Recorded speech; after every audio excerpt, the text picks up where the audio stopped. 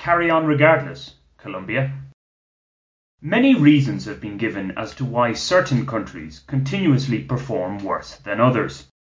The most common of these are the legacy of colonialism, the system of government in place, corruption, clientelism and the associated problems they create, religion, climate and geographical location, and, condescending and a wild generalization as it is, the psyche of the nation in question. While different commentators put more emphasis on one factor over another, most agree that it's a mixture of all the above and more that dictates a country's performance. Speaking specifically about Colombia, this interplay of the malignant aspects of these factors gives a decent understanding as to why the country's overall record is mediocre at best, appalling at worst. Many, however, would place corruption top of the list, yet there are other issues at work fomenting that. One of those, at the risk of making a broad generalization myself, is what I'd describe as, putting it mildly, a somewhat philosophical attitude many Colombians seem to have when confronted with problems. This manifests itself positively in their ability to just get on with things, to carry on regardless.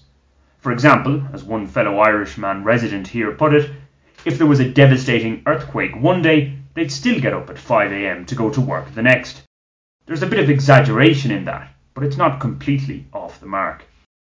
To give a recent example, the 44-year-old brother of the landlady of my local family-run panaderia died unexpectedly. Not only did they not close the bakery cum cafe, with family members working pretty much as normal, but the landlady herself, the sister of the deceased, was preparing meals for customers the day after the funeral. She also worked the morning she found out her sibling had died. Another way this what about it mentality can be refreshing is when it comes to arguments. For while Colombians can shrug things off, this isn't to say that they don't let their rage be known when they feel the need arises. Some do this more than others, of course. So you can have this unholy disagreement, replete with the harshest of comments, even leading to physical aggression in some instances. Yet, with the passing of no more than an hour, it's like nothing at all happened. Basically, as we Irish would say, 'tis all grand. Brooding over slights, perceived or real, just doesn't seem part of the culture. Nonetheless, one has to wonder, in reference to the development of the country as a whole, as to whether or not, in the long run, such behaviour is beneficial. The negative side to it is apparent in a multitude of areas. For one, there's customer service, nay the lack thereof, which I've addressed before. This acceptance of mediocrity is infuriating. Indeed, if you speak out against it, you're generally seen as being in the wrong. There's the aforementioned corruption. Again, many seem rather blasé about it.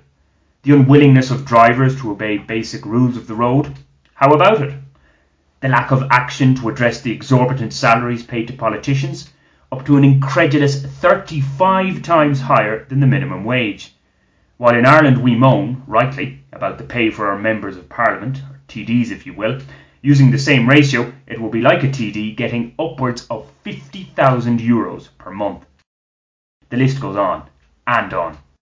It was Why Nations Fail author James Robinson who said in a podcast chat with me late last year that Colombia has a weak state and a weak society. While one can point to areas where the state does flex its muscles, and arguably excessively so, there is no doubting an overall weakness of collective action to tackle issues that are, or at least should be, of general concern. In the days of European imperial interference in the Far East, the retort from some locals was Asia for Asians. As an outsider in Colombia and seeing the frustrating indifference of many locals towards their plight, at times it seems the best option is to leave Colombia to Colombians. Carry on regardless, lads.